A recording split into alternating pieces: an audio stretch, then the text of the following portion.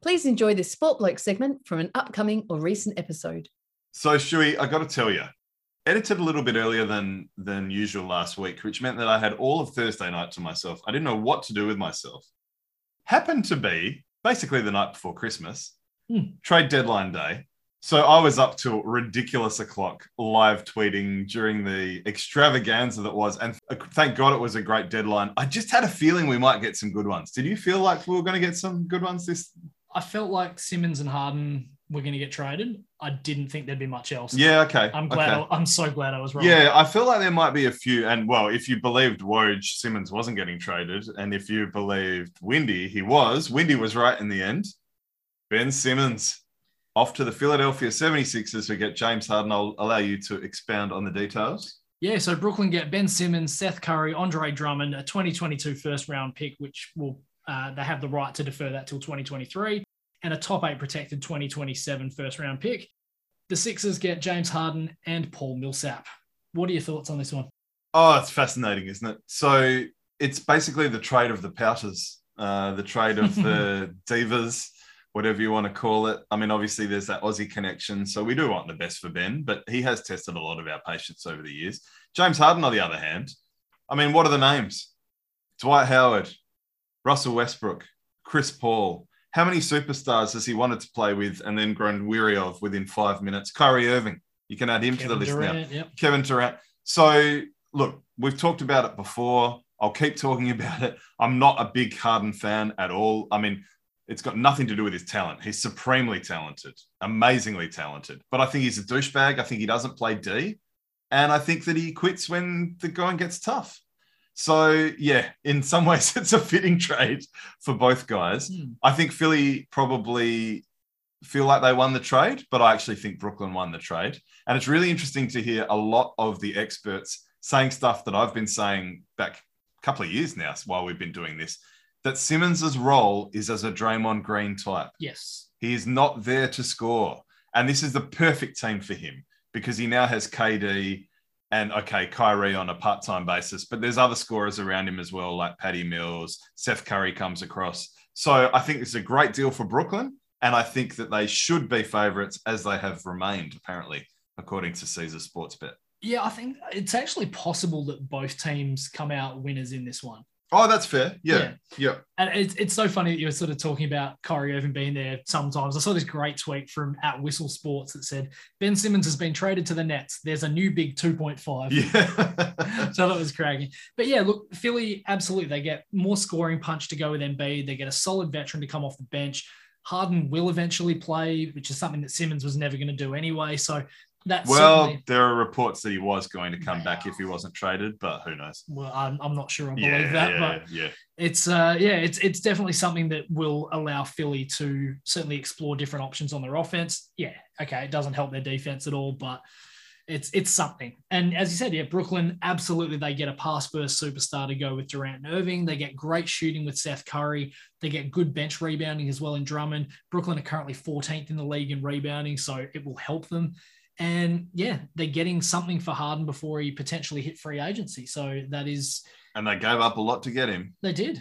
Yep. They did. So if you look at the fact that they gave up Karis LeVert, they gave up Jarrett Allen, who's now basically an all-star. Kicking ass in Cleveland, yeah. Yeah, they gave up 4 first-rounders and I think another 3 or 4 draft pick swaps as well. Yeah, so there's a lot of pick swaps hanging around. There's a lot of stuff they gave up. So it's good to see that they got something back for that because it was potential. There could have been nothing. So yeah, definitely. It's a great fun swap for both teams. And look, Brooklyn are struggling. They've lost 11 straight now, I think it is. Oh, it's crazy, yeah. So they need someone to start turning this around, and it's just good to see Ben back out on the court, hopefully very soon. And there's a good chance that they'll kind of be a lower seed and upset maybe a Chicago or a Cleveland in that first round. They could meet Philly. That first round is going to be amazing. It will be. Yeah, a lot of people are looking at that date on the calendar when Brooklyn goes to Philly. I'm not convinced Ben will play in that game, even if he is playing by then. Be gutsy. I've heard a lot of people say that if Ben starts playing right away, the mental health stuff is bullshit. I don't know how you feel about that. I mean, it's hard. And look, as somebody who's not really had a whole heap to do with mental health issues in my life, I'm very, very fortunate. It's hard to know. We don't know what's going on in someone's head. It could be as simple as being in that environment in Philly just wasn't just wasn't working with his brain. And sometimes, that new atmosphere and that new surrounding, new environment in Brooklyn might be enough to just, get him right. I don't know. It's hard. Well, if basketball is the source of your happiness and then you're unhappy in a situation and then you change that situation, if basketball is your therapy, maybe getting on the court as soon as possible is the best thing you can do. I don't know if people have a right to really say that shit, to be honest. No, and look, we said he should have played for the Boomers. Yeah, look, I would have liked to have seen that happen. But yeah, I think it's really interesting. I'm really torn about this because on one hand, I think it sends a bad message to stars. They just pout, be a douchebag. In Harden's case, like we know Ben Simmons stays in shape. In Harden's case, just blow out and start looking like sexual chocolate, the former wrestler. I don't like the message of that. I really hope that this trend doesn't continue because it's not good when you're holding fan bases at ransom. And if this experiment fails for Philly, they're fucked for a long time. Yeah. And all these draft picks going around all over the place. So on one hand, I'm really glad Ben got into a better situation. I actually kind of feel like I can root for those Nets a little bit more now. Obviously, Patty was there already. I can't because of Kevin Durant. Yeah. I don't like Kyrie either. But by the way, on that, great tweet at Van Lathan, Nets now have 2 players who won't take shots when their teams really need them to. Just a different type of shot in Kyrie's case. Love it. Yeah, so I am torn in that sense. I really don't want to see a trend of... LeBron has... he kind of left Cleveland in a bit of a shambles when he left. Kawhi Leonard's the one that's... Kawhi Leonard's another one, but LeBron could do it to LA too if he wants. Yeah, no, so a lot of these stars are doing it. So that's what I worry about. But I am happy about the trade. I do think Brooklyn won the trade. I'm not a fan. That's some very volatile personalities in Philly with Embiid, Doc Rivers, and Harden. And there'll be that honeymoon period. But wait, when things go bad, it'll explode. Embiid and Harden. Embiid, when Harden's not playing defense, how's Embiid going to feel about him then? So, But apparently Harden wanted them to try and get him to the Rockets back in the day. So he's been a fan of Embiid from day one. So I think in the early days it'll go well. But hey, when you're paying him $62 million as a 38-year-old on his next contract, don't know. Now, how good was it the next day watching the All-Star draft with LeBron and Kevin Durant? LeBron intentionally leaving James Harden for last because he knew that Durant wouldn't pick him. This was the beauty of following it live too. All sorts of stuff, like Kevin Durant liking an article on Instagram saying that Harden wanted to leave. There was all sorts of shenanigans going on. But that draft, that was great. Yeah. I need defense in the All-Star game. And especially because Durant was being an asshole through the whole thing. Yeah. Can you tell us more about your injury? No. All right. Dick. Yeah. So, Yeah. So it's been really hard, hasn't it, Stewie, kind of working out which are the most important trades and in what order we should deal with. But I think the 4-way deal between the Bucks, Kings, Clippers, and Pistons is maybe the one, given the Bucks are the defending champions and are right up there. A lot of people still think them favourites at this point. So they got Serge Ibaka, 2 future second rounders, and K-ish. Sacramento got Dante DiVincenzo, Trey Lyles, Josh Jackson. Clippers got Rodney Hood and Semi Ojeleye, and the Detroit Pistons got Marvin Bagley III. It was only a matter of time he got traded. Let's see if he can do something in Detroit. Well, he's going to get opportunities there at least. Yes. It's an interesting one. So for the Bucks, DiVincenzo was certainly, I guess, a little bit of the odd man out. Connaughton's been playing really good ball for them. Grayson Allen's, when he's not being a douchebag, has been playing decent. Did you see Connaughton just broke his hand? I did not see that. Okay. I bet that they might have rethought. Yeah. How crazy is that? Yeah. Literally a day after, a couple of days after. Gee, that's big. I didn't see that. Yeah. Okay. Yeah, it's huge. Because on face value, getting Serge Ibaka, okay, he's a little bit over the hill, but still a great defender, still can hit that decent sort of 15 to 20 foot. Yeah, anywhere out to 3 really. No, he can. Yeah, so he can be a stretch for. And I like this deal for them because the PJ Tucker loss was big. And I feel like, okay, they're not identical players, but I feel like Ibaka in the playoffs can do some of those things. Even if it's only a few minutes here and there, I feel like he can do some of those things for the Bucks that will be really important that Tucker did for them last season. And he's won a championship. He was on the Toronto team. Well, that's right. Yeah. So he knows. He was on some very good OKC teams. He's been in many playoffs and a number of finals. Yeah. And just quickly going back to DiVincenzo, he isn't expiring this year as well. He was probably going to be wanting to make a bit of money next year. Yeah. I think and they didn't have him last playoffs, obviously, with the injury. So But yeah, that Connaughton injury. Oh, it's a wow. shame. Yeah, no kidding. Because they've obviously looked at it and went, oh, well, he's going to get paid. Yeah, Let someone else pay Yeah, him. it made sense in that vacuum. It does. So, yeah, you don't really worry too much about Sacramento. I mean, they are as irrelevant as it gets. I don't think either of those three really help them that much. I mean, I haven't given up on Josh Jackson. I'm still have some hope, but yeah. In Sacramento? Well, like, yeah. You're talking about putting all three of these guys in a toilet, basically. Yeah, well, yeah. Like, it's not great. No. And obviously, look, I'm happy for Marvin Bagley. He finally gets a decent opportunity, potentially. The weird thing is Jeremy Grant never got traded. Yeah. That was one of the big surprises because he was being mentioned a lot. He didn't want to be a secondary player. Yeah. Well, he wants to be Because the Lakers wanted him and he's like, I don't want to go sit behind LeBron and AD. So yeah, it makes sense. Look, the Clippers, okay, they get some shooting from Rodney Hood. They get a little bit of decent inside play from Semi Ojeleye. This isn't the Clippers trade that has traction. We'll get to that one. Yeah, I don't think that really pushes any sort of needle any direction. The Clippers did have a good trade, but this wasn't the great one. Yeah. We want to go there now? So they got Norman Powell and Robert Covington. The Blazers got Eric Bledsoe, Justice Winslow, Keon Johnson, and a second rounder via Detroit 2025. This is, for me, I think the Clippers win this one in an absolute landslide. Oh, this is huge. This was what the start of, I guess, the whole Portland Trail Blazers fire sale really was. Oh, Norman Powell's a very good player. Like, you put them with, so this is more about next season for me. So you put them with Paul George, Kawhi Leonard, Reggie Jackson, man, they have a very good little core now. Very good. Well, there's a lot of those guys are switchable as well. So if you look, Norman Powell's deceptively tall and deceptively long. Yeah. Robert Covington's another one. Okay, he hasn't had an amazing season, but again, all of these guys that are like 6'4", 6'5" to maybe 6'8", 6'9". You've got Nick Batum's another one you can add in there. So they're good veteran players on teams with championship aspirations. And when the Clippers are at full health with Kawhi and George, they have legit championship aspirations. Yep. I think they could be a very good team next season. Oh, they should be. Yeah. I mean, Powell's a top shelf scorer. He had 28 in his first game off the bench for the Clippers as well.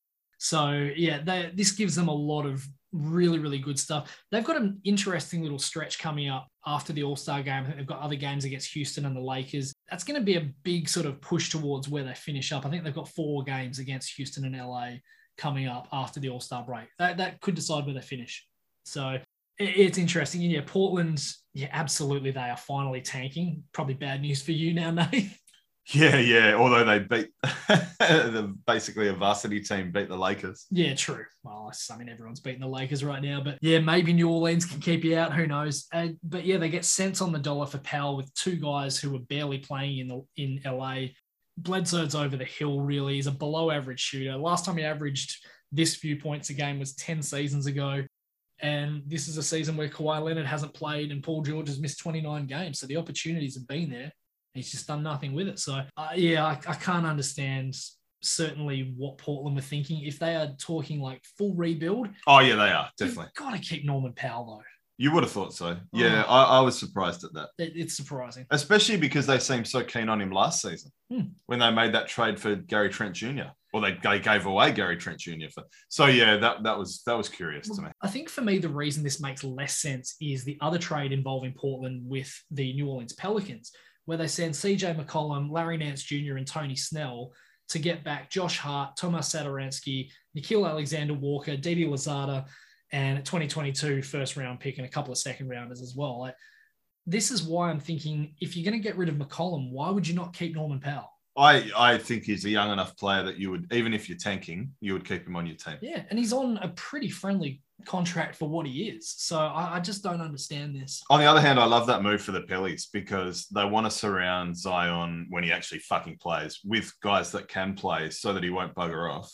So a guy like CJ, and we know Larry Nance is a pretty decent young guy. He's out for the season, yeah, but well, so Zion probably. So again, this is a bit like that other one with the Clippers. This is more about next season. Yeah. Same with CJ, let's face it. Yeah, well, true. I mean, CJ will help them push towards the play-in, and I think they'll probably just get there. But it's I don't know, it's a weird one. I don't understand it. So the Wizards Mavs one's interesting, isn't it, Shuey? The Mavericks have given up on Kristaps Porzingis. They're receiving Spencer Dinwiddie and Davis Bertans, who I loved him as a Spurs fan, but he has not had a good. I'm actually glad now that we didn't keep him. He's having a shocker of a season. Do you remember a couple of years ago I said... Yeah. No, I was wrong. I said Jakob Poeltl will be better than I Dallas was wrong. Bertans, and he has been, yeah. I was wrong. Well, Jakob Poeltl was nearly traded to Charlotte too. That never happened for PJ Washington. Yep. But anyway, this one did happen. What do you make of it? It's a real head scratcher. I don't understand what Dallas are doing with this one. Bertans is owed $49 million over the next 3 years. He's had a horrible year. He's a screen door on defense. Dinwiddie's numbers are down. He can't get to the rim like he used to. He's only shooting 31% from deep. Okay, he's an expiring contract, so I understand they'll certainly pick up a decent bit of cap flexibility once the season's over. But why get rid of Porzingis when they could have gone after Dinwiddie in the offseason and got him on the cheap if they really wanted him? I don't understand. I think this pushes the Mavericks back. It's going to put so much pressure on Luka Doncic. We've already seen it in the first couple of games. Doncic has gone for like 51 and then 40 something. In the I'm like with triple doubles as well, basically. Yeah, he's going to basically have to do everything now. And it also takes away pretty much their only form of rim protection. Apparently, I don't think Luka and Kristaps were friendly with one another. And I think sometimes it's that simple.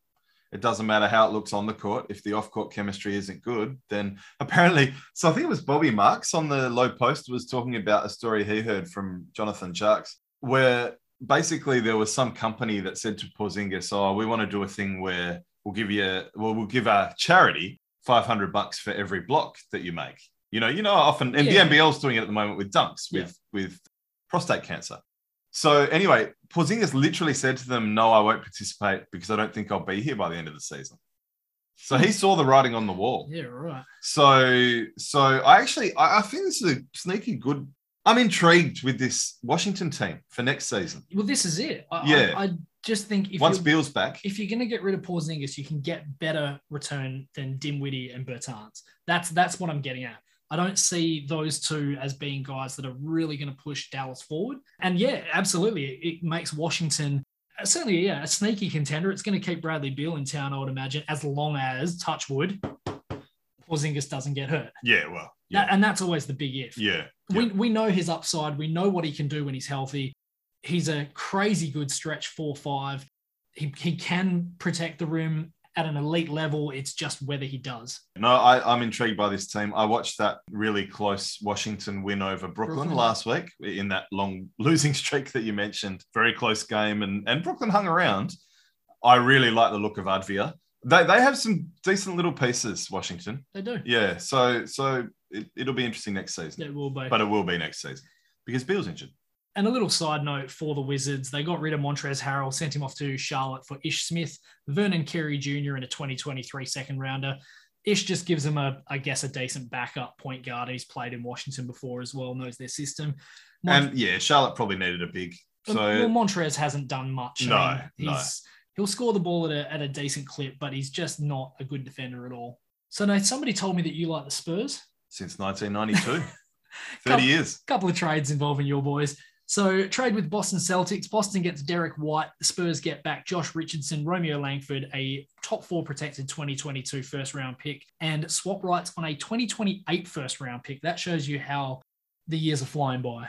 Yeah, it does, doesn't it? It really does. Yeah, there's a lot of talk about the Lakers 2027 first rounder, but that never got dealt. Just quickly before we get into unraveling that one, Raptors and Spurs also involved in a trade. The Raptors get Thaddeus Young, Drew Eubanks, and a 2022 second round pick via Detroit. The Spurs get Goran Dragic, a future first round pick, top 14 protected in 2022, and so on and so forth. Eventually will convert to 2 second rounders if it isn't used. What are your thoughts on these?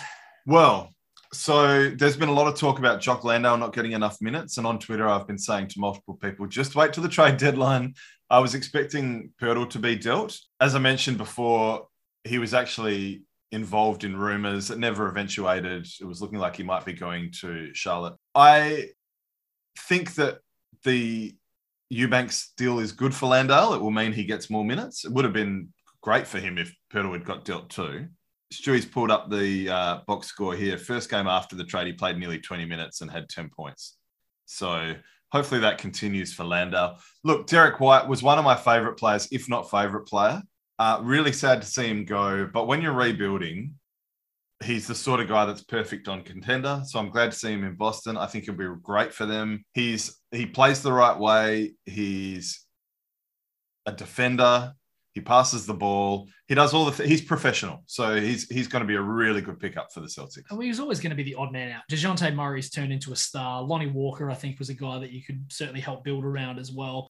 There were, a number of players I think that the Spurs would want to kind of look at for the future. And unfortunately, Derek White was the odd man out. Not shooting a great clip from outside. No, not 33-ish. 30, low 30s. Yeah. So I think, certainly it's good getting a little bit back. The draft picks I think will be handy. I can't see the Celtics ending up with a top 4 pick this season, considering the run they're on. So. Oh, no. And it's all about the picks. So the Spurs are finally starting to hoard picks OKC style a little bit. And Josh Richardson's actually started playing a bit better in the last few weeks. So hopefully a decent little... Yeah, look, I'm not a massive fan of Richardson, and he's actually got another year on his contract. But hey, hopefully he plays well. And it's all about the draft picks. It depends what you get, though. I mean, if you get Josh Richardson from Miami, and you've got to look at it, he was good in Miami because of his coach. Eric Spoelstra put him in positions where he could succeed. Popovich is not a bad coach. Yeah, he's all right. 5 away now from the all-time record. Yeah, he's had a pretty reasonable run over the last 20-something years. Yeah. So your Spurs are allowed to win 5 more games, maybe 6 to get 1 ahead. I can't remember if 5 gets immortizing. And then tank. Get 1 ahead and then don't want you to win again, and I want those draft picks. Thanks. Fair enough. Yep. Langford, I don't know if he'll move the dial much, but And Dragic will get bought out. I don't imagine that he'll be doing much for the Spurs. I actually thought it'd be a really good piece for Milwaukee, but it's sounding like the Lakers and I think the Suns. I think the Western Conference teams are looking at him. Yeah, so that makes sense. He likes hot weather apparently, so fair enough. While we're on the Celtics, a couple of other deals they did. So they got Daniel Tice back, sending Schroeder and Freedom as well as Bruno Fernando to the Rockets. And then they got a second rounder for PJ Dozier, Bol, and a future second round pick. Plus some cash. Yeah, so that second one was just basically trying to free up some roster spots, which makes a bit of sense. Well, they were willing and dealing, so yeah. Getting Tice back. I mean, look, I'm not sure I understand why Boston are so excited about Daniel Tice. It kind of throws out the whole Grant Williams thing. I'm not really sure about it, but I understand nobody wants Enes Freedom because he doesn't play any defense. Nobody wants Dennis Schroeder because he doesn't play any defense. It's an interesting one. The thing I loved about those was there was actually a really great tweet. You know how teams do that whole welcome to the team, player X? Well, Orlando did one that said, welcome to the cash considerations, and they had a picture of a sack full of money with a microphone in front of it. And I also saw a jersey with a $sign instead of a number. Brilliant. Yeah, classic. Sensational. Yeah. As far as the contenders are concerned, well, I'm not convinced the Jazz are a contender anymore. But anyway, the Suns and Pacers. So the Phoenix Suns got former NBL player Torrey Craig sending Jalen Smith and a future second rounder to Indiana. Jalen Smith had a really great debut for Indiana. I think it's 17 and 12 off the bench. those numbers jumped off the page. He could be starting very, very soon. Yeah, no, I was interested to see that too. Yeah, I mean, Torrey Craig, I think the Suns obviously know who he is. They know the sort of hustle that they're going to get from him, that defensive intensity. They're in win now mode. Yeah, they know the intangibles that Torrey Craig will give him. And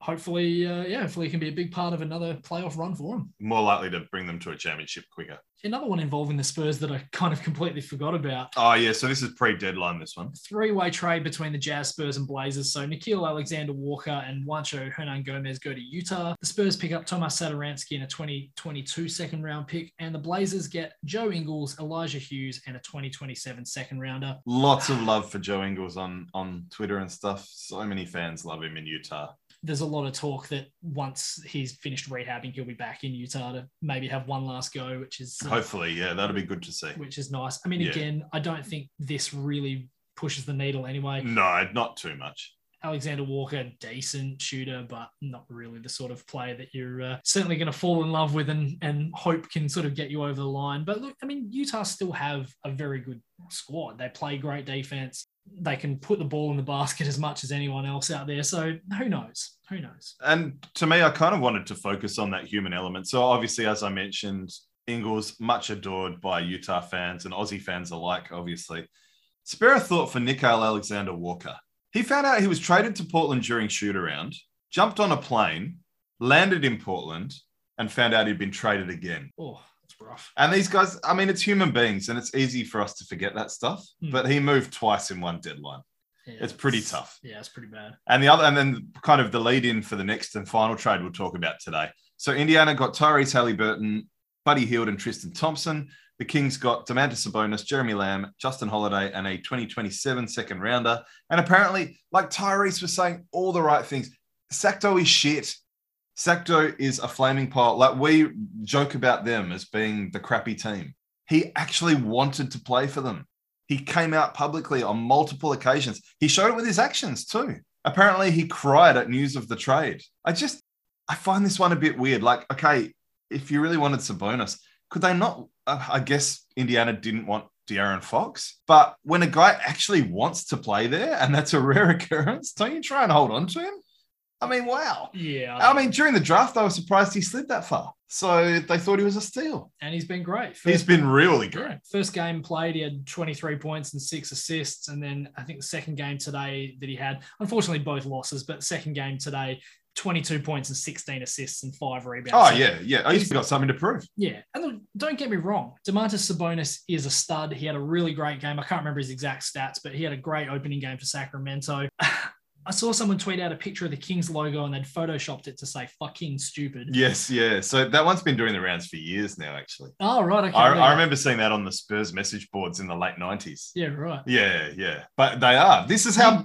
You forget I'm late to Twitter.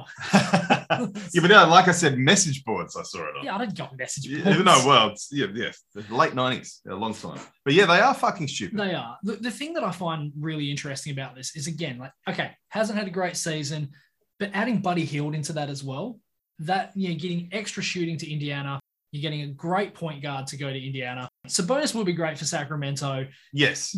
But I mean... I like him too. He's got a lot of intangibles. I don't worry about his defense a little bit. And he's not really a center. He's a power forward. But no, he's a very good player. But I just think they should have tried to hold on to Tyrese. That's all. I think at the end of the day, this is a biggish trade between two teams that are going to be fairly irrelevant for quite a while. Yeah, well, possibly. There's a good chance of that. But Indiana were also involved in another trade. And this one happened a little while ago. I think it was probably just after we recorded last time. So the Cleveland Cavaliers get Karis LeVert and a 2022 second-round pick. The Indiana Pacers get Ricky Rubio's busted-up ACL, 2022 first-round pick, 2022 second-round pick, and a 2027 second-round pick. Yeah, well, Cleveland, they've realized that their playoff window has opened maybe a season earlier than what they initially thought, and LeVert gives them some really good scoring punch. Hopefully it doesn't screw with their chemistry because he can pound the ball a little bit. But, yeah, I think it's a good move for him. What I love about LeVert is he can still be a very high-quality scorer. He can create his own shot off the dribble. He's currently 10th in the league in drives per game, creates opportunities for others. I think he'll be very useful in that offense if they're trying to mix up sort of him playing off the ball, having in his hands a little bit, and Darius Garland maybe on the bench. It's a huge opportunity for the Cavs. At the moment, they're sitting third in the Eastern Conference. They're only 2 games behind Miami in the first spot. I mean, they're only, 3 games out of 7th place, which would have them into the play-in games. So they do need to sort of really consolidate what they're doing and keep winning. And keep winning. Yep. They could easily be this season's Atlanta Hawks. No one sees them creeping up, and then all of a sudden they're here now and they're ready to make some noise. Oh, yeah, definitely. Indy all in on a rebuild. Obviously, Rubio out for the rest of the season. They're shedding a guy in LeVert who had one more season on his current contract before he'll probably be asking for the big bucks. And yeah, I think Cleveland definitely wins this one. I mean, it's a pretty obvious one in my opinion, but oh yeah, definitely. Yeah, it's probably a future for Indiana. They're thinking about picks and is Rubio expiring? He might be expiring. Well, regardless of that, he'll be 30. Well, actually, be 32 coming off a torn ACL. Well, true. So yeah, I don't really see a huge upside in this one for Indiana. It's just about stockpiling all of these. That first round pick, it could be handy. Yeah, will it be though? I mean, again, it's another one of these first round picks. It's lottery protected. So what are Cleveland going to give you anyway? Probably the 19th, 20th pick. Yeah. I don't think they'll get much out of that. So, Stewie, before you kind of finish with a bit of nostalgia, I've got a crazy stat. So Troy Brown Jr. for the Chicago Bulls the other night had a stat line that's never, ever been accomplished in NBA history. Ooh. 0 points, 0 assists, 0 steals, 0 blocks, 0 turnovers, 0 fouls, but double-digit rebounds with 11. What? And a plus-minus of 0. Far out. So, yeah, never been done before. And so, Nathan, I wanted to, as you mentioned, give you a bit of nostalgia, take you a little bit of a trip down memory lane with one of the greatest of all time, Larry Bird. Oh, I saw this one too. This is magnificent. This is a tweet from a guy named Luke Eppelin, and it's a story about Larry from the 1985 conference finals. So after injuring a finger in a bar fight during these finals against the Sixers, Bird was practicing with the fingers heavily taped. When Shaughnessy, and this is Boston Globe reporter Dan Shaughnessy, asked doubtfully if he was going to play like that in the game, Bird informed the reporter that he could tape his entire hand up and still outshoot him. He then had the trainer tape his shooting hand into a fist and challenged Shaughnessy to a shooting competition, 100 free throws at $5 a shot. The two took turns shooting in rounds of 10, Bird resting the ball on the palm of his bound right fist and guiding it with his left hand, made 86 shots, and Shaughnessy owed him $160.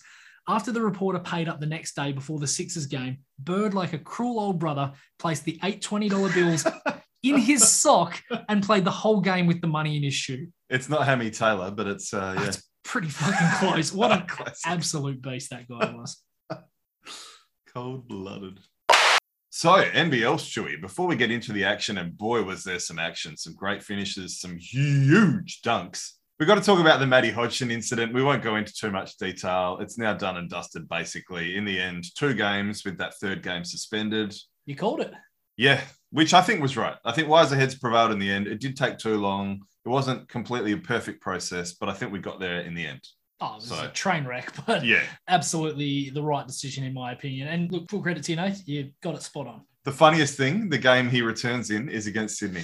Yeah, that's going to be spicy. So you can see DJ baiting him, I'm sure. And hey, if he takes the bait, then he deserves that 3rd game. Absolutely. Yeah. So, should we go through the action on the weekend? Yeah, absolutely. Some cracking games. So, Sydney, that I maybe preemptively said we're in a bit of a shambles, have actually, I think, won 5 of 6 now. They won 92-87 over the Phoenix, who have had some injury problems, but still have enough decent players out there. Yeah, I mean, they were missing a few players, still in protocols as well. It's still a very solid win for the Kings. No matter how you look at it, this Southeast Melbourne Phoenix team is still stacked, even with some of those players missing. And look, for the Phoenix, it was a good result. It was an away game for them. And look, Sydney have played a lot of games at home. They played 10 of their 15 games. Yeah, I know, yeah. So they have got a bit of a rude awakening coming up fairly soon. Potentially, yeah. And Perth, the flip side of that, with their last 9 at home. Yes. Yeah. What I really loved about this game, though, we were treated to a show, this whole Mitch Creek versus Xavier Cooks, highlighted by that extreme facial that Cooks put down on Dane Pino in that game. Cooks has been so good. Do you think there is a better rivalry in the league right now than Cooks and Creek? Matty Hodgson's right hand and Dejan Vasiljevich's face. Sorry, low-hanging fruit. No, but like if you go back, it was always Bryce Cotton and Casper Ware. I struggle to think of, like, nothing else comes to mind. And we've actually talked about this earlier in the week and nothing has really sprung up to me. So, yeah. I think it's pretty good. I think the way, as you say, I mean, Cooks has played exceptionally this season. He is so herky-jerky, so difficult to stop. If you put a bigger guy on him, he goes round him. If you put a smaller guy on him, he'll take a couple of dribbles in and just rise up for a floater. Look, Creek has had a great season. He's in a tiny bit of a shooting slump at the moment, the last couple of games, but consistently 20-7. So very much in the MVP candidacy. And yeah, this was a great little battle. There were a couple little moments. There's one point, I think Cooks threw the ball as he was sort of falling out of bounds, threw it off Mitch Creek's head. And he didn't, like, Cooks has gone straight in like, hey, man, didn't mean to do it. Sorry. And yeah, Creek's just brushed him off. Typical Mitch Creek sort of attitude, I guess. Yeah. But I was a little bit worried in the first half of this one. Sydney, they're not very good at being proactive. In fact, sometimes they're not even good at being reactive. The Phoenix threw a zone on them, and they looked like they had no idea how to attack it. They got lucky. They hit a few threes in the end, and they actually shot quite well from downtown, but it's kind of worrying. If you catch Sydney on a night where they're not shooting the 3 well, prime example was that game where they got blown out by Melbourne United. You throw a zone onto them and they can't shoot, then it's a problem. Well, teams will keep doing it if they're going to struggle against it, definitely. I only saw most of the second half of this one. I missed the first half, but it seems to be a sound tactic to take them off their game. You just see how it goes in the first half. I mean, if they don't shoot the ball well, you just keep going to it. Absolutely. I mean, they've got shooters, okay? They've got Dejan Vasiljevic who can shoot the ball well. Jarrell Martin's a great shooter. When he's in form, Jalen Adams can certainly shoot him well. And Ian Clark, who they've just picked up this. Yeah, well, that's a huge signing. We've got to talk about that too. Yeah. It helps when your owner played with the bloke. Yeah, it doesn't hurt. Because there's been a lot of talk about him having been out of the game for nearly 12 months. I'm not as worried about that. I mean, he was in the NBA. He had a pretty good NBA. He certainly produced more in the NBA than some other guys that come across from the NBA where they're not even getting on the court or they've maybe only played in summer league or something. And he's a winner. Absolutely. He's absolutely. I think it's a great signing for them. Yeah, I think so. I'd be keen to see because he didn't play in either of the games over the weekend. So we'll sort of see him next week. Yeah. For the Phoenix, unfortunately, they had probably a couple more passengers than Sydney did. Isaiah Liafa was an 0 of 10 in 24 minutes. Joe Chi, 2 shot attempts in 21 minutes. And I kind of worry with Chi that maybe it's about time to move him to the bench. I mean, you've got Brandon Ashley. Yeah, they could. They could chuck Ashley into the starting five. I think the worry with Ashley is that he's very foul prone. And so maybe it's better to bring off the bench for that regard. But, I mean, yeah, if they need to make that adjustment, it's there for them. As great as Chi was at the start of the season, I think he's really fallen off to the point where teams have kind of figured out how to get around any sort of production that he's going to produce. I mean, they're just throwing big bodies at him and unfortunately, be physical with him. Yeah, unfortunately, he doesn't really use his size as well as he should. Well, he's quite slender, so yeah. You can bump him around a bit. Yeah. On the flip side, Ryan Broekhoff, superb. Yeah, well, he seems to have been hitting form now after that Dennis Rodman game. Yeah. I mean, he didn't have an amazing clip from the field, 6 of 15, but he got to the line and he was 11 of 12 in that game. So if you're not shooting well, getting to the line is especially for a shooter like Broekhoff, that's the best way. See that, to get yourself going. Yeah. See that and they're paying him enough money, so they need him to produce. Definitely. But yeah, as I said, Sydney had certainly a lot less passengers. Dejan Vasiljevic was good. Martin and Adams were great. Even Sean Bruce, Vodanovic, and Angus Glover off the bench. Well, I'm a big rap for Glover. How's his confidence? He's fearless. 3-point game. Yep, he'll take a three. He'll dunk on you. 30 seconds to go, and he jacks up a corner three all net. Yep. Yeah, if he plays like that, Sydney are going to be very, very tough. That sort of game was good for Sydney, though. They needed a scalp. I mean, it wasn't exactly a full-strength Southeast Melbourne Phoenix, but still a good result for them. And all of a sudden, they're now one of the form teams of the competition. As I say, I rushed to say they were in shambles, but yeah, well, they are. I mean, I'm pretty sure it's 5 of 6 now for them. Yeah, well, I mean, at the end of the round, they're sitting at 8 and 7, 7 and 6 Illawarra ahead of them, and then it's up to sort of the Southeast Melbourne, Perth, and Melbourne United, who are all on 4 losses. So I think this was a good weekend for Sydney, and we'll get to the other game in just a minute. Next, we had Brisbane eking out a victory over Adelaide. Bit of a shit show, this one, 77-73. A bit. Yeah, I didn't watch it all. Honestly, when I saw this was the game on Friday night, my immediate reaction was just bleh. And I was right. It was, apart from Lamar Patterson, he was spectacular. This was a horrible game of basketball. Two sides that don't really look like they're going to threaten for the top 4. And at one stage in the first half, it looked like they were having a turnover contest. It was just serious. It was just back and forward. It's dribble into the keyway, bounce it off my foot out of bounds. Let's do an entry pass. Let's throw it to the wrong team. It was horrible. And obviously, you can look at the fact that Dusty Hannahs was out for Adelaide. Nathan Sobey was still missing for Brisbane. So you are missing 2 very important guards to that. But it was almost surprising that it was only 35 turnovers combined for the game. Wow, that's, yeah. It felt like more. Yeah. It felt like it would have been around the mid to high 40s. But Adelaide absolutely choked this one away. They're up 67-57 with 7 minutes left in the fourth quarter, and they let Brisbane outscore them 20-6 the rest of the way. It's not good enough.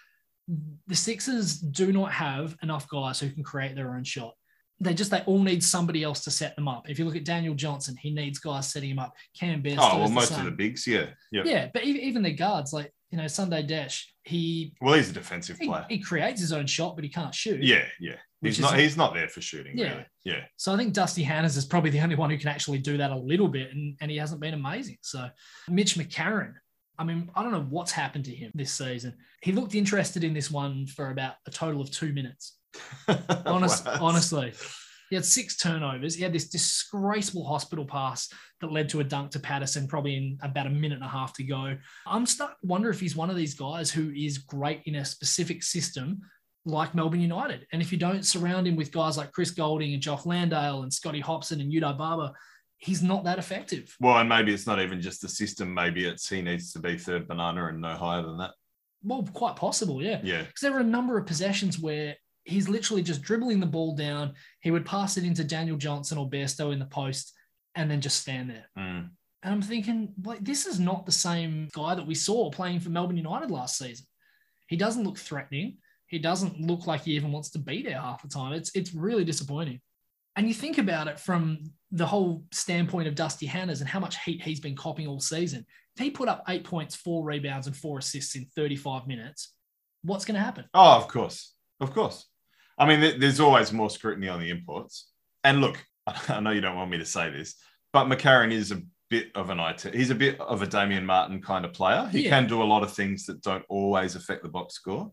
Well, the eye test over this game was but it doesn't mean that he can't have a bad game. Yeah. Oh, but he hasn't had great games most of the season. No, well, I mean, Adelaide have been disappointing, haven't they? And as you say, they've choked it away. I mean, that was a big game for both teams. Brisbane really needed that one. Yeah, I mean, all of a sudden, Adelaide are sitting second last at 4-7. I mean, they're in a lot of trouble. They're very much losing all sorts of touch with the top four. Yeah. And I mean, Todd Withers was even worse. I think he only had 5 points and a couple of rebounds or something in his time. Well, there's been people calling for his head nearly since day one, hasn't there? So I guess that's probably not a major surprise, unfortunately. Yeah, but just not... I think the problem is now, and obviously the Kings got Clark, we're almost at the point now where if you've got to make that change, you got to make it real soon. You do. Because if you want to make that playoff push, we're nearly at the halfway point.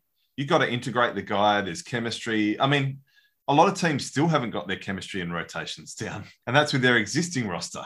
So bring in a new guy and it gets tricky. New Zealand and Sydney are the only two that have actually made any sort of changes. So that's what I can't understand. You've got all of these teams that have kind of stood firm with guys that maybe haven't been doing enough. Southeast Melbourne's another one as well. They got rid of one of their guys to get Brandon Ashley in. But yeah, I'm with you. And the Sydney one was an injury one as well, of course. Yeah, well, RJ Hunter getting injured. Yeah. So those, and obviously New Zealand had their injury issues as well. So, but Jeremiah Martin bailing, I guess, to go. Well, mutually deciding apparently. Yeah. Yeah. One really concerning thing about this one late in the game, Jason Kadee turned blindly into the shoulder of Sunday Dech, and he looked really wobbly. Took a few steps forward, could barely get his legs under him, sat back down on the floor, and amazingly, the doctors didn't take him out of the game for a concussion check. It is surprising, isn't it? It's a real misstep by the officials and by the team doc. Given how big we are on them nowadays. I couldn't understand the fact, even if he comes off for a minute and they say, all right, you're okay, but for him to stay in the game, it's not right. Absolutely not right. Next, we had Illawarra 87 defeating Cairns 81. It was a close-ish game. Cairns have done pretty well. And I'll tell you what, Scott Machado's back. The benefit of playing so few games, they only missed him for 5. Yeah. It's incredible. I thought they were going to miss him for way more than that. So they were very lucky. They were. And look, Illawarra were a bit lucky in this game. Illawarra needed this. This was a real relief for the Hawks getting this win. I mean, huge.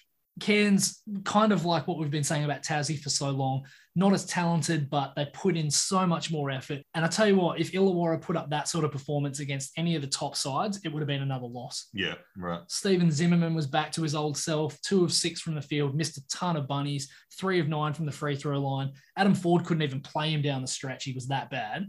Majok Dang, he had 14 points, but he was ice cold from the field. Bull Kowal started well, but then he faded. So there were a lot of these big key players in the starting 5 that really didn't do that much. As you mentioned, Machado back in action was amazing. I thought he controlled the flow really, really well. Probably the unfortunate thing, he just didn't seem to have his legs. They had to play him a few more minutes. I think he was only supposed to play 9 and he played 13, 14.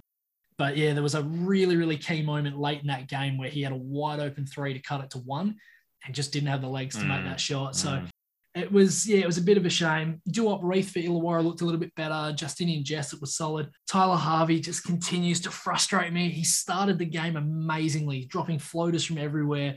And then he went back to those bullshit step back threes and went 0-4. Not having a great season. He's not. No. He's not.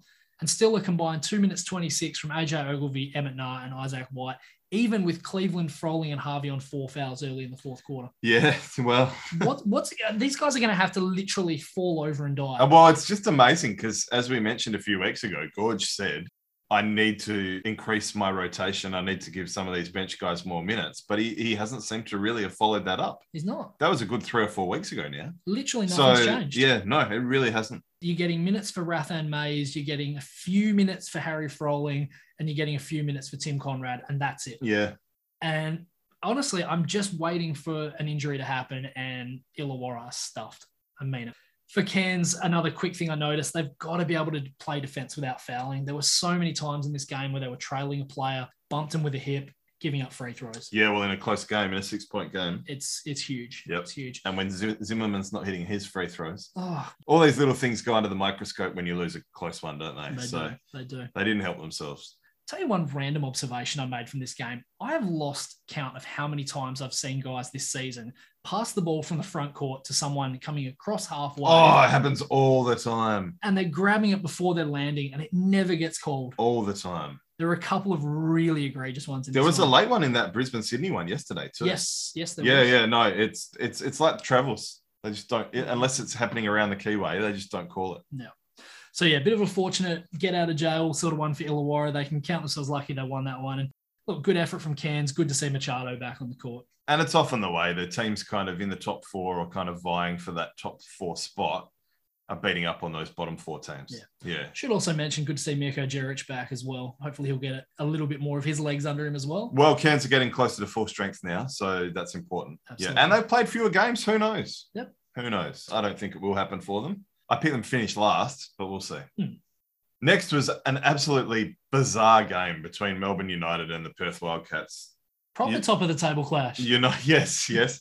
United getting up 93 to 87. Yeah, nothing regulation involving Perth right now. This was a really weird one, but at least they finally won a first quarter. Yes, yeah. Well, first quarters have been a real problem for the Wildcats all season, and they've been chasing their tails in so many games. It's amazing. That Phoenix game, I still don't know how the hell they won that one. But I was actually going to look that up. But Jackson McDonald did it for us. So thank you, Jackson. And great follow, does some great work with the Inner Sanctum and 3 in the Key podcast. So he crunched the numbers, which meant I didn't have to. Average first quarter score for the Wildcats, 17.2. Average first quarter score for opponents, 22.5. Average rest of the game score for Perth, 72. Average rest of the game score for their opponents, 58.3. This was almost the exact flip of that. The Wildcats started magnificently, and then it absolutely turned to shit. And then I sent you a message with the margin at 20 early in the fourth, and I said, watch us get this down to 6 points and then run out of petrol tickets. And sure enough, that's exactly what the margin was. And I responded by saying, fuck this, I'm going to the pub. Yeah, so you didn't even watch I've had enough. Yeah, this absolutely, you're right. This was pretty much like watching the Perth Southeast Melbourne game, except in reverse. In reverse. Yep. They looked leagues above in the first quarter, gave up a 37-19 second quarter, which is obviously a bit worrying. The big thing that frustrated me about this one as a Wildcats fan is that everyone knows there are like 3 rules against Melbourne United. And the first 2 of them are you do not give Chris Goulding any space. Now, Goulding wasn't amazing. 5 of 16 from the field, 3 of 13 from deep. He hit some key threes. But he had 16 points in the second quarter and he got United back into that game. Yeah, he just has this knack for hitting them at the right time. Yeah, he hit 2 threes in the space of 43 seconds. And it was 25-8 in the last 6 minutes, 20 of that second quarter. Melbourne had runs of 15-0 and then 21-3 in the third before Perth finally made it a little bit interesting late. Now, I kind of wanted to ask you a question about Joe Luala-Chul. So he was obviously spectacular again, 22 points, 13 boards, 4 blocks, really good shooting clip. I read somewhere he's still paying up to $151 for MVP right now. Oh, those will shorten pretty quick. But the thing is, the NBA might come calling. There's been more and more rumors about the NBA coming calling. So he might not even finish the season in Australia. But if he does, like, that's got to be a pretty good investment of $5. Oh, absolutely. Yeah. I mean, yeah. There's not many guys that I would say, in fact, I don't really know if anyone's playing better than him. No, he would be top 3 MVP candidate at the moment, definitely. And it's the way that he's doing it, though. As soon as he gets that ball in the keyway, his ability to sidestep guys, to avoid the contact, and be able to go up strong. Yeah, go up strong. He's quick on the second jump, so he's really, really good at getting offensive rebounds. He's a scary dude right now. Yeah, no, he's playing exceptionally well. A big part of their success. Oh, massive part. Yeah. Now, unfortunately, yet another game that shows the import situation is wrong in Perth. Another game where they're getting out-rebounded by better teams. The rebounding is a massive problem. It has been all season, will continue to be. They have to do something about it. And I can't see how. I don't know if Travers is getting enough minutes. Good things seem to happen when Travers is on the court. Even when he's not playing well, even when he's missing shots, he gets rebounds, he has energy, he plays defense. I just wonder if Fraser is stealing some of Travers's minutes. And maybe that's not a good idea. Blanchfield as well. Blanchfield played fuck all. How many minutes you've got the box score? Blanchfield played 25 minutes. Okay, that's more than I remember. Okay. Yeah, it probably doesn't look as great in this one. Travers had a plus-minus of -5 in his 12 minutes. But I agree, he did certainly, and probably half of those minutes were played right at the end of one of those runs. Yeah. Where he's coming in basically hiding to nothing. I agree entirely. plus 10 for Melbourne United in the rebounding in this one. If JLA is in the game, Majuk has to be at the exact same time. Pretty much. I agree with that. Or Matty Hodgson when he's back. I mean, yes, okay. Or Hayes Brown. Yeah. Because he can give you good minutes. Yep. He's a big body. Certainly is hard to get around. And he's fearless. He's not intimidated by playing in the bigger league. So, yeah. And obviously, we appreciate it was Jesse Wagstaff 400 game. Love the guy. Massive shout out to Jesse. Phenomenal effort. The Wildcats did you dirty on this one. Yeah, he is never going to be the right matchup for JLA. He will get anything he wants against Wagstaff.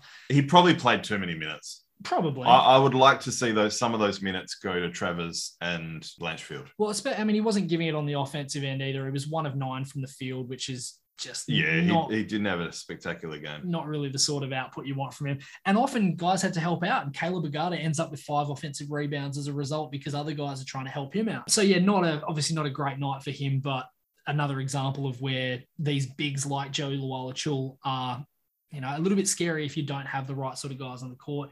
Shea Illy was exceptional in this one, took Bryce Cotton when he was absolutely cooking, and the last 5.5 minutes of the second quarter, Cotton went 0 for 2 from the field for no points. Shea Illy hits a couple of threes, got Chris Goulding a second chance bucket, just pestered Bryce out. Everything. Illy was key. He was a part of what turned the game around for United, without question. Mm-hmm. And the commentators banged on about it too. And rightly so. Yeah. Oh, absolutely. He was fantastic. A lot of energy. This is the Shea Illy we saw a couple of years ago. Yeah. And we wanted to see. Yeah. No, he brings some really good energy off the bench, some good defense. He can hit that 3, as you mentioned, definitely. My concern with the Wildcats, or another concern on top of the rebounding, Vic Law can be a bit of a ball stopper. Yeah. And he's lazy on defense. I'll put it out there. Well, forget the defense. On offense, there are literally offensive sets where he's the only guy that touches the ball and he settles for a long 3 or something. Yeah. And part of the reason why Melbourne won is because they played better as a team. Yep. They got the ball through more sets of hands. They were patient. They waited for the open man. The Wildcats, sometimes it's just like LeBron and Dwayne Wade in the early Miami Heat days where it's Cotton and Law taking turns. Yep. It doesn't work. You could just share the ball, guys. You'll find an open man. But look, full credit to Melbourne United. Of course. As I say, they got great games out of a lot of those guys. Matthew Dellavedova was spectacular in the fourth quarter. Yeah, pretty quiet prior to that, but in winning time, he was huge. Yeah, 11 of his 18. Caleb Agata, I mentioned, for 13 rebounds is just superb for a guy his size. Oh, yeah. Well, he's basically doing his impression of Rowdy. Yeah. So, look, it was a good all-round performance from United and certainly why they're right up there for the top of the league right now. Oh, definitely. Southeast Melbourne Phoenix had a 12-point win over Tassie, 83-71. Well, we both didn't really see this one. No, I intended to, but I ran out of time. Yeah, looked decent for 3.5 quarters. The Phoenix too balanced, too classy. The loss of Will Magnator injury for the next 3 to 4 weeks probably all but does that glimmer of Tassie making the playoffs. I think so. We always knew that their margin for error was smaller than a lot of teams because their talent wasn't as good. And unfortunately, you come back down to earth pretty quick when one of your pretty important players goes down with injury for a long period of time. So that's huge. And it's disappointing. It's a shame.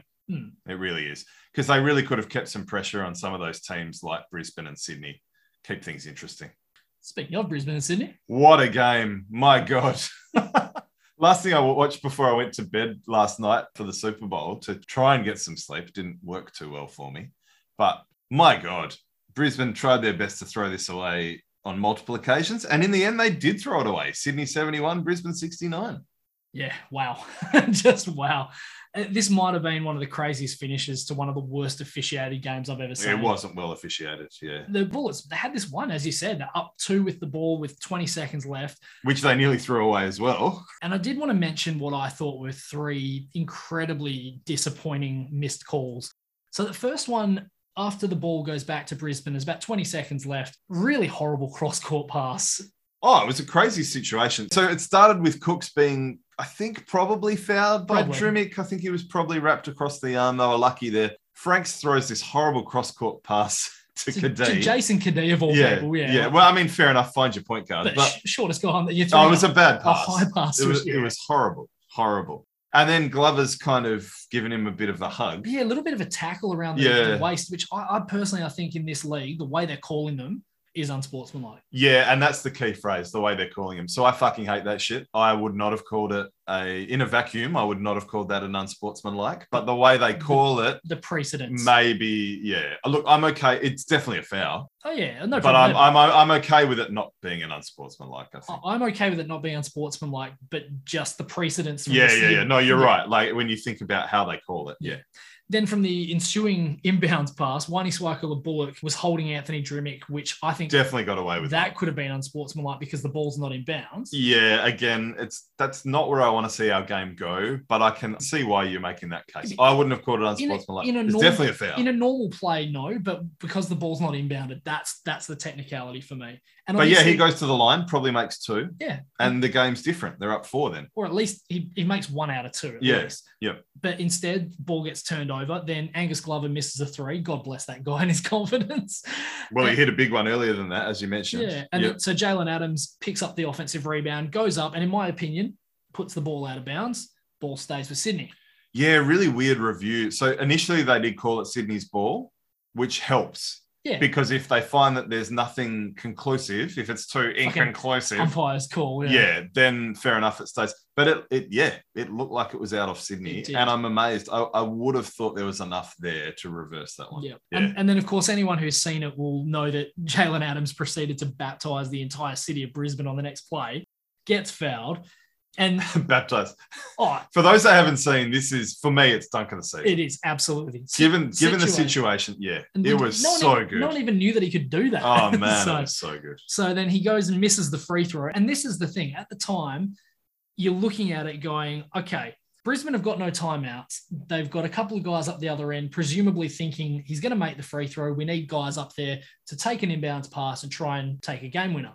The problem is if he misses the free throw, you're kind of leaving yourself not so much short, but 3-on-3, it's dangerous. Well, Brisbane didn't handle the end of game situation well for a number of reasons because they blew. Well, I don't want to say blew, but they used 2 timeouts on defense, which meant that they didn't have a timeout to advance the ball at the end. Yep. Should it get that way? So yeah, they erred there too, I think. And then exactly what I was thinking would happen happens. They miss the free throw, ball bobbles around a little bit, comes back to Adams, who finds Jarrell Martin wide open under the basket for a layup. Oh, it just defies belief. It is so rare for the shooter to get an offensive board on a free throw. It wasn't really the shoot. You're right. It bubbled around. But it's so rare to get an offensive rebound off free throws anyway. When it's 3-on-3. Oh, man. I don't know what they were doing. That one will really sting for Brisbane fans. Disgraceful. Really sting. Now, unfortunately, as much as I hate harping on it, I've got to talk about the umpiring here. This was horrible. On top of the 3 calls I mentioned before, the foul count was 24-11. 24-11. Yeah, I know. Yeah. Like, it's ridiculous. And it was 20-6 going into the fourth quarter. You cannot tell me that a player like Xavier Cooks, who is not... He throws his weight around. But he's athletic and he's going to bump into guys. Yeah, he mixes it up. You can't tell me he can play 31 minutes without committing a single foul. Well, the funniest thing about this is that Buford was bitching about the refs more than anyone. And did you hear him call, like the mic picked up him calling someone a pussy? Called one of the refs a pussy after he gave him a tech. Yeah. And so he called him a little man. You're a little man, Elliot, or something like that. That might get some attention. That's your justification for the tech if the original tech maybe wasn't. Well, and I do think the original tech was probably bullshit. Probably was. But here's a question. Given it was picked up so clearly in the mics and the commentators talked about it, is this something the league should have put? Should they have said, we know that something was, or the Kings, or should anyone have done anything about this? Or it's tough. I mean, I think if the umpires don't hear it or see it, they can't really call it. Oh no, but I don't mean that. I mean like this is potentially a word that would offend. Oh yeah, it should be fine. Absolutely. So, but should the league have come out and been proactive, or should the Kings have? Oh, I see. So should they have released a statement after the game? Like, I must admit, I didn't see the press conferences because I didn't watch it live. I watched it later on. But there something should come out of that. I mean, at the end of the day, it's an interesting one. Yeah, it's not the sort of way that we want to be addressing anyone, let alone the referees of the game. The only time I want to hear coaches talking about pussies is that famous Scott Fisher. Do you remember that one? Yeah. If we started pussyfooting around, we'll be pussies. Pussy cats. Yeah, that we're was wildcats. He backtracked well. It's so good. It's like the best press conference of all time. But there's a couple of other ones as well. Like there was a moment in the second quarter, Bawali Bales tried to go past Tanner Krebs, knocked him over. Good to see him back. Block gets called and Bales gets caught up in Krebs' legs. And he throws the ball at Krebs on the ground. No call. That's an automatic 10. You should be. Every day of the week. It should be. So that's disappointing. I'm getting sick of seeing guys consistently fouling players after a whistle's been blown. It's just chippy shit. Just leave it out of the game. If you're stopping a guy going up to score something that would actually count, fair enough. But just there's no place for it. So yeah, there's a lot of stuff there that just wasn't great. And definitely Sydney got the better end of the whistle. Yeah, they did. But that being said, Brisbane did choke at the end. Oh, massively. So I don't know if you say Brisbane still could have won in spite of that. Yeah, it's not the umpires. So I don't know if you blame the umpires for the loss. No, not at all. You could, yeah. If I'm a Brisbane fan, I'm pissed off with my team's execution down the stretch. I'm pissed off with James Duncan. I'm pissed off with all the players. Yeah. Lamar Patterson, like you said, he had a really great game earlier in the week, which is true. He's so inconsistent. He just disappears for stretches. They can't afford that. They cannot afford that, Brisbane. Yeah. He almost does a bit of a James Harden, actually. Yeah. He does. Just quickly, camera angles as well. Fuck. Some idiot decided that showing the game from a camera deep in the corner for entire possessions was a good idea. Like the only time that worked, Jarrell Martin jacked up a 3 from right in front of them. But otherwise, what a disaster. Well, and that's like showing people in the crowd getting excited about Hungry Jacks when there's live action going on. Yeah, exactly. Like, no. Yeah, the league's messed up the cameras. Yeah. So, Shui, we're going to look at the third imports this week, but we're running out of time, so we might punt that to next week. Yeah, definitely. Yeah. By that stage, we would have had a chance to see Clark play as well for Sydney. So it's a little bit off the back of the fact that people like Michael Frazier, Mikhail McIntosh, and a few of these other guys. Rathan Mays. Yeah, they've maybe obviously Stephen Zimmerman as well. They've been a little bit lackluster. So I just want to have a look at that. Yeah, we'll have a chat about that next week. And look, maybe that third import spot is a little bit down to the fact that you don't pay them as much and you can't expect as much production out of them. But we'll look at that next week. Thanks for listening to this Sport Blokes segment. Why not listen to the full episode and check out their Twitter @Sport Blokes?